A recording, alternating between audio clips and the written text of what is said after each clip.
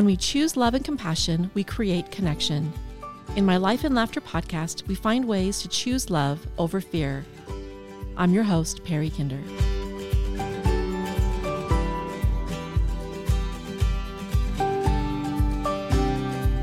Hey everybody, welcome back to my podcast. This is Perry Kinder, and I am so glad you're here listening to my podcast and listening to my guest because we have some great information to share today. I'm talking with Madison Frederick, and she is a #1 best-selling author in the US, Canada, Australia, and France in 57 categories. I don't even know 57 categories. She's also a speaker, a teacher, a certified master life coach, a Reiki master, a certified spiritual counselor, and certified emotional freedom technique practitioner, which is tapping. If you don't know what that is, it's fascinating. As a trauma survivor, she recognizes the vital need to release past negative beliefs, emotions, and fears that can cause stress, anxiety, self-doubt, and self-sabotage to live an extraordinary life of freedom. She has adapted the lessons she's learned to help others transform their lives. She believes in giving back to her community, and she has served in the local organizations for decades. She served on the board of the Divorce Cafe. Was that with Elif? Is that who does that? Yeah. Yeah, Elif. She's amazing. And is a member of She Rose United, another amazing woman. Celeste Gleave is in charge of that. She's incredible. It's a nonprofit organization that helps women overcome trauma. Her particular forte is working with incarcerated women who are improving their lives and desiring to leave as victors and leaders instead of victims. Her book, Untangle the Web of Narcissism, From Deceit and Chaos to Finding Your Sanity, is on sale now, and you should read it. Welcome, Madison. Thank you so much for having me. I'm tickled to be here. Yeah, I'm so grateful that you're here. It's so nice to talk to you and to talk about your book and about your journey here. Why narcissism? Why was this a book for you that you thought was important at this time? Many people don't understand what narcissism is or gaslighting. Initially, I thought my book was going to be just about gaslighting and how it came about to shift to this topic of narcissism. My son sent me an email telling me that I was a narcissist, claiming that I was. He gave many examples showing what I did to prove to him that I was a narcissist. And to say the least, from the rug being taken out from underneath me, I just thought, wow, and like so many of us do, I got defensive about it at first. And then I thought, well, look, wait a minute, maybe I need to take a look at this. And so I did. It took me on a deep dive into narcissism. And one of the first things I did was ask my therapist, am I a narcissist? And she kind of started laughing not at me, but she said, Madison, if you're a narcissist, you wouldn't be asking. I was going to say, that's not a question a narcissist will ask. Yeah. But what I did discover, though, in my journey is that because my dad was a narcissist and I learned how to protect myself using learned behaviors, and that's what the title, the web in my title is all about, the learned behaviors that I adapted very well and perfected as a way of a defense mechanism against my dad. And I also learned how I had used justification for everything. I couldn't back down. I couldn't admit what I was wrong. And even on the few times that I do lie, I'm not a liar, but I could not say, when I get called on it, I couldn't back down and say, no, you're right, I did lie. Couldn't do it. Words just wouldn't come out of my mouth. Wow. And so narcissism and gaslighting are pretty big buzzwords right now. In fact, I believe it was in 2022 that Merriam-Webster, they always choose a word of the year and that is geared by what word is researched the most, and gaslight was the top word. Oh, wow. So for last year. And yeah, and everything in life is not black and white, and narcissism and gaslight are just the same. They're behaviors that people do, and there's no black and white definition of them, in my opinion, at least as far as how it affected me. Now, my book is written specifically about my experiences dealing with all of these things. I'm not a trained therapist. These are just simply my reactions and my behaviors that I talk about in the book. Right. And I think it's important right now for people to understand what it is and maybe take a peek under their curtain and see if it's something that maybe that they can take a look at in their own lives. And you said it's kind of hard to define what narcissism is. Are there some red flags that narcissists have that people could be aware of? For people who might not know what a narcissist is. Sure. If you look if you do a Google search, there's all kinds of things that pop up that say the 8 behaviors of a narcissist, the DSM-5, rattled for a narcissistic personality disorder. There's some specific things that they cite in that list. But overall, basically, it's they can't back down and say they're wrong. Their personalities are a lot of bravado. In my dad's case, he was very competitive with my uncle, and if my uncle got a boat, Dad had to get a boat but bigger. Right. He had to get a camper that was bigger and better. He came to visit us one time when my husband and I were living in Washington State, and we got into black powder guns. And my dad came for a visit. We went over to the store, the gun shop, and my dad didn't have to have one; he had to have 3. So he left and came back home with 3. I don't know. I seriously doubt he even ever learned to shoot them. He But just that's the way had to he have wrote. them, right? Yeah, he pretended he had his behavior. People thought he had a lot of money. He didn't. he married this woman, and she was in and out of his life so quickly. We called her the Hurricane because she thought he had money. Surprise, surprise. And she was gone with the wind. Yeah, pretty much. So, not being able to back down, pretending to be smarter than they are or educated more sometimes, fake it till you make it, and they can talk a good talk, but they don't walk their walk. Right. I heard So also that they have a real lack of empathy. They don't know how to be empathetic to people. And they don't. And they don't know how to have friendships unless they get something out of that friendship. All the acquaintances, Exactly. they have to somebody that they can use either to get ahead, to get a job. Oh, absolutely. And otherwise, if you're not around them, they're not thinking about you. Not at all. Even if you're their child, they're not thinking about you. They're thinking about what you can bring to them. Yeah, well, in my book, I talk about my sexual abuse, and that was perpetrated by my stepbrother. And when I finally got the guts to tell my dad about it, I think I was early 30s, I think. I don't know. But I told him what happened, and his reaction was, well, I did the best that I could. And I'm like, wow. What? So, just no responsibility for what they do or say. He just couldn't back down. Mm-hmm. It was always more important to please people in his church by buying them gifts, and I got scraps. And not that I think it's important. It's not that the presents or the gifts or anything. It's just the idea. Yeah. That I was always last, if ever, a thought. That's just incredible to me.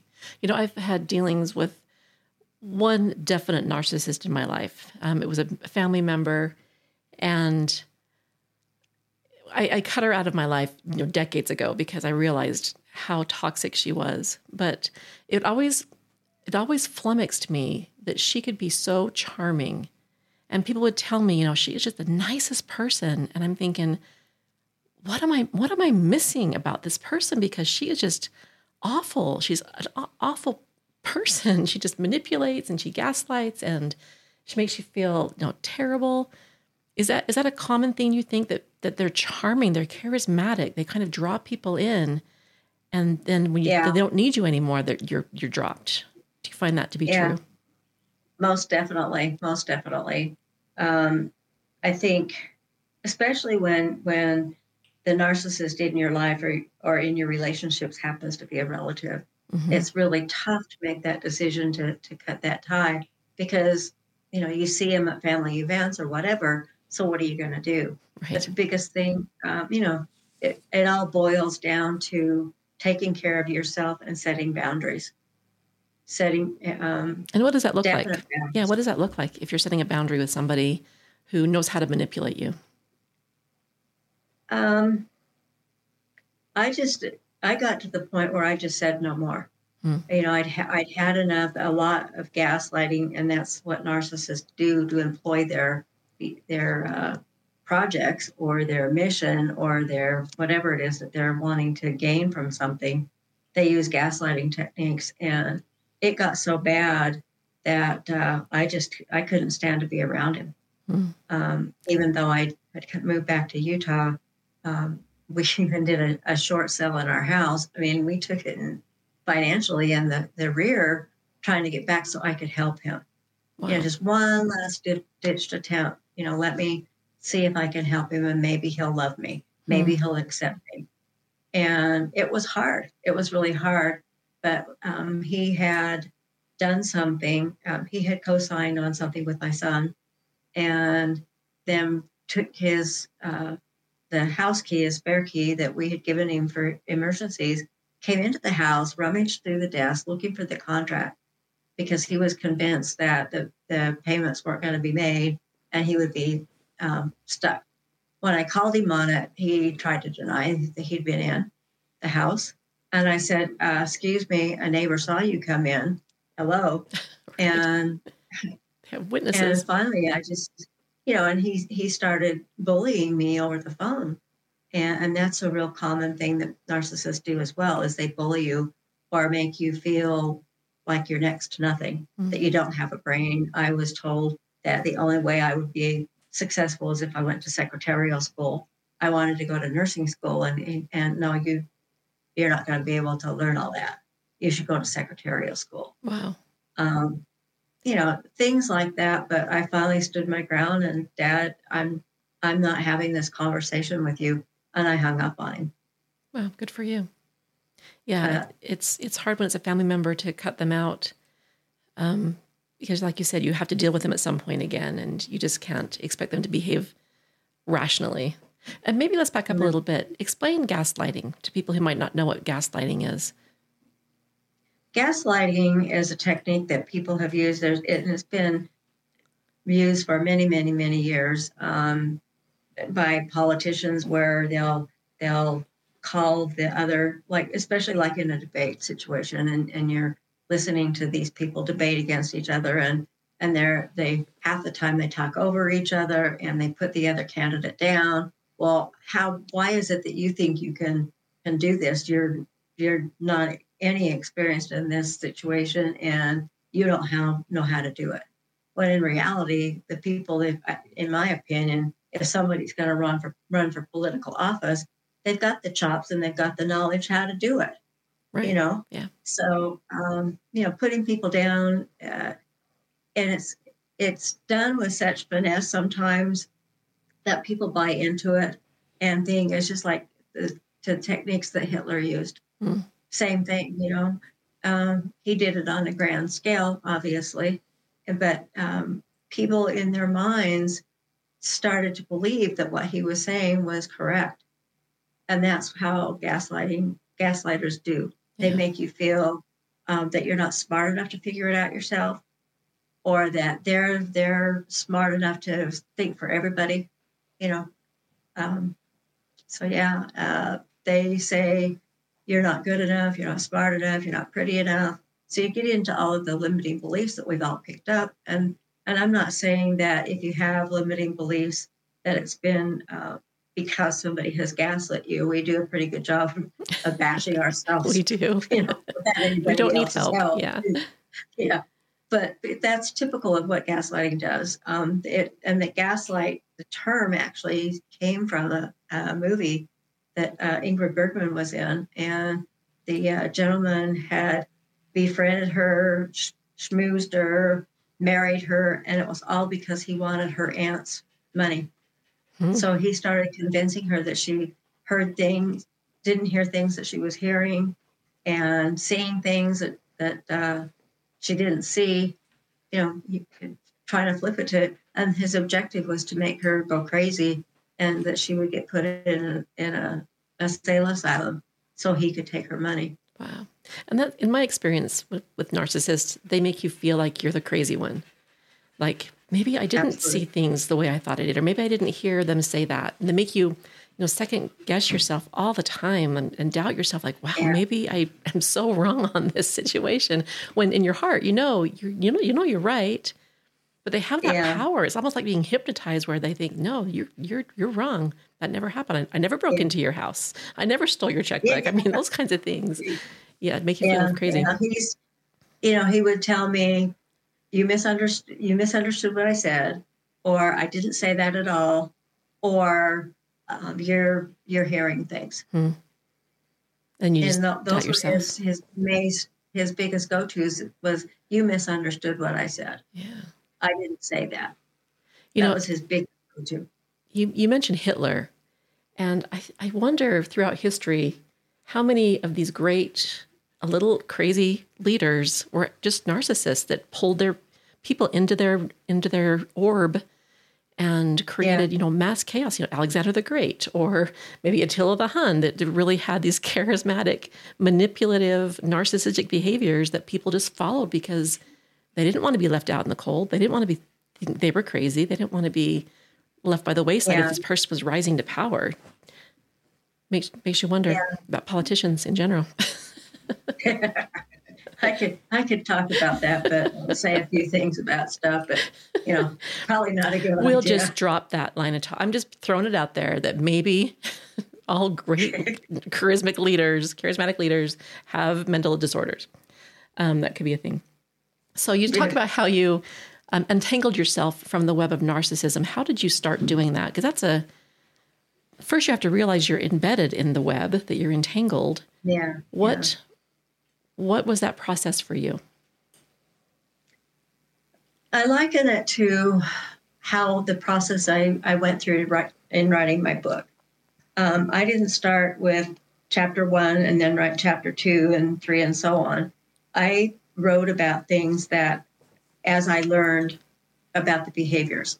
So I did a deep dive into my life and took a look at codependency and enabling and all of those behaviors that I learned, and wrote about each one. So each chapter, there's 18 chapters in the book, and there's only a couple of chapters that really go together as far as subject matters, but the rest of them can pretty much be standalone topics. So when I first started on my journey, I had gotten divorced from my first husband, which I believe he was an alcoholic. Although, in the 12-step program, you can't call anybody else an alcoholic. They have to make that differentiation for themselves. Right. But I believe he was an alcoholic and obviously drank too much. He was having blackouts and all of that stuff. And after we got divorced, someone suggested that I go to an Al-Anon meeting. And I was pissed when I went, because I'm thinking, I'm not the drinker here. I don't belong here. Why do I have to fix myself? Yeah, been there. Yeah. So I get in there in the rooms, and it wasn't maybe 3 meetings in, and I'm thinking, I had something to do with this. That's so always painful. Those, and I learned about Melody Beatty's work, Codependent No More. I became familiar with John Bradshaw, and it's just pieces that I learned along my way that ultimately gave me the tools to let go of all of the stuff with my dad. Even though he has been gone for a long time now, 14 years, I think, I'm still learning about my behaviors and my reactions, things that I said or didn't say, throughout my lifetime, how I treated my kids, which, I was not a banner parent. But, you do the best that you can do. You learn the tools or you learn the behaviors that you're dealt with in your family of origin.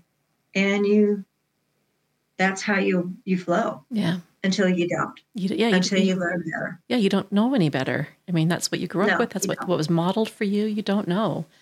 And you mentioned enabling, and it's interesting that so many people in the relationship with a narcissist, they think if they change their behavior, the narcissist will change. If I just Yeah. clean the house better, if I dress up nicer, if I'm more loving, or if I'm more patient, then this horrible Yeah. person will love me.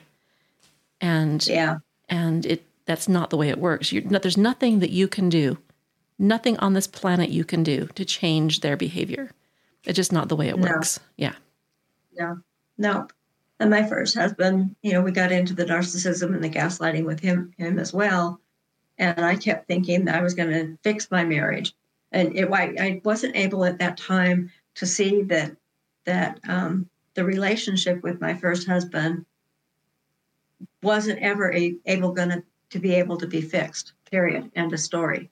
But I kept thinking, well, if I cook a nice dinner and if I don't bug him about him being home late and all those kinds of things, then it'll get better and we'll have a happy family. Right. I went on that merry-go-round for years. Yeah. For years and years. And I think with addiction, that happens a lot. Yeah. With addiction, you think if I do this, and I'm not saying that all addicts are narcissists. That's not the case. But I think the behavior is very much the same, where you try to placate them. If I just do this different, then they're not going to take that drink. They won't come home and drink. And again, it's not you. It's not you that can change their behavior. No, not at all. And a lot of times with people that are dealing with someone that has addictions, the enabling really, comes up front and center. Let's go get that car that he wants. Let's go get that black powder gun, even though we're sitting here looking at how are we going to pay for this? Right. Bill's over here, but he wants a gun, so let's make him happy and we'll go get the gun. Right. Those kinds of things.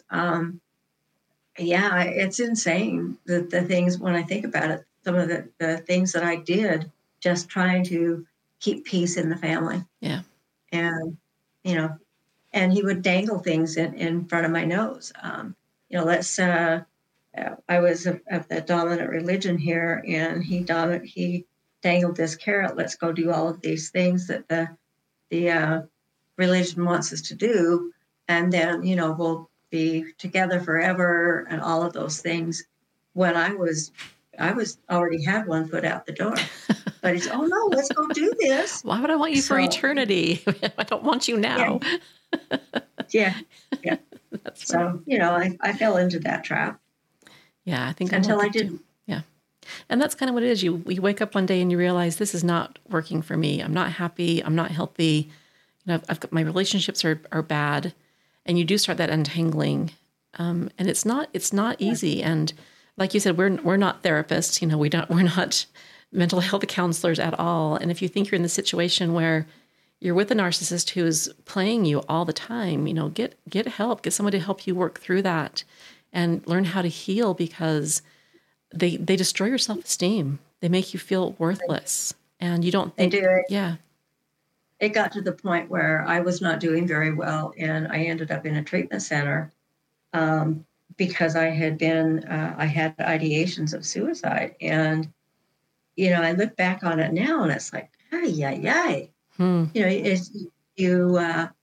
It's not so much allowing yourself to get into situations as it is you're trying to tread water.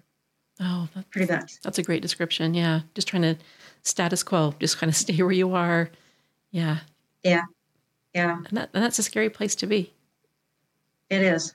It is very scary. I had a plan, and it just so happens that one of my friends, she and I were seeing the same therapist, and she got it out of me and she ratted on me. To the therapist? Yeah. Nice. Yeah. And, to this day, I really give credit for that therapist, because had it not been his suggestion that I go into treatment, I don't think I would have been here. Wow. I truly don't. Wow. And you look at therapy is a good thing. Oh, therapy is a great thing. I think everybody should be assigned a therapist at birth. I've said it before, and I'll say it again. Say that, yeah. I believe it. And I was listening. Yeah. I've heard that actual narcissism is on the rise, and it's not. There is narcissistic. There's a medical diagnosis for narcissism, but there's also just the personality of people who are narcissists. And the personality of people who are narcissists is on the rise. And they've talked about lots of different things that kind of play into that. Do you think that's true? Do you see that happening more, that people are just becoming, I don't know if it's just they're so self-important, or if they just see how well gaslighting works. I don't know. I don't know what that transition is into becoming a narcissist. I don't know. I don't know if it's actually a rise of narcissists as it more is people are becoming aware of it, and we're doing a better job of taking care of ourselves overall. I think COVID was a fabulous instrument for self-reflection and figuring things out for ourselves. And I think that has more to do with it probably than, because narcissism has been around, like you said, for decades, Yeah. thousands Centuries. of years. Yeah. Yeah. But I think people are starting to realize that they need to take care of themselves more. That's why you see more yoga studios, you see more programs out there, coaching programs, life coaching programs, because people are wanting to do better, be happier. And I think that's probably a piece of it, is just awareness more. And that's also partly why I wrote the book, because people don't understand. I've had people tell me, I had one woman tell me, she was a reviewer that I had asked to review my book. And she said, I don't have any of the things that you write about, the sexual abuse or all of the traumas, but it allowed me to do a deep dive into my life and figure some other stuff out, you know. So I've heard that a lot from people, that they've really, after reading the book, they've understood themselves better. So you don't have to have dealt with a narcissist to read your book. They're going to get help out of it, because there's so many, like I said, each chapter stands alone. You're going to get a lot out of just learning more about yourself. And the more you know about yourself and your behaviors, the more you can be aware. Exactly. And throughout the book, at the end of each chapter, I give suggestions or suggest tools to be used. Automatic writing, I think, and EFT tapping are two biggie things that I use a lot with my clients, because you really need to take a deep dive into your personality. And a lot of that stems from when you were growing up as a child. People say, people will say, what did you want to be when you grew up? What kinds of things did you want to do? My whole thing growing up is I wanted a mom. That's what my focus was. I didn't think about being a nurse or any of those other things. My objective was just to find a good mom, to have my mom come back and rescue me. Wow. That's heartbreaking. So, that's heartbreaking. Yeah. But, the good news is that now, especially after the book's finished, and I know you talk about it a lot in your podcast about how to reinvent yourself. And I'm so excited to be able to do that for myself now. I'm looking at some other things that I want to do, and I'm excited. The book is very heavy. It's not a light read by any stretch. One woman read the first, second, and third chapter, and she told me, she says, I can't read it. I just can't. I can't go through it. And unbeknownst to me, she went through and did some techniques on some the triggers that she'd had after reading those two chapters, and it's a method that she and I both know how to do.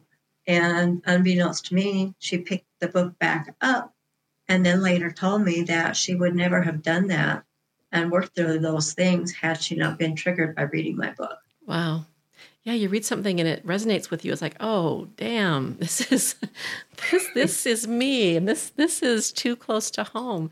And I've picked up books like that and thought, I can't do it. And I've gone back to them later after I've had some healing and done some work, and it's transformative. But yeah, you have to be in the mindset where I am willing to acknowledge my part, in my life not being where it's supposed to be right now, and being willing to have those mindset changes, which is tough. It's tough to change your mindset. It's tough to get out of the grooves of the way we think and the way we behave.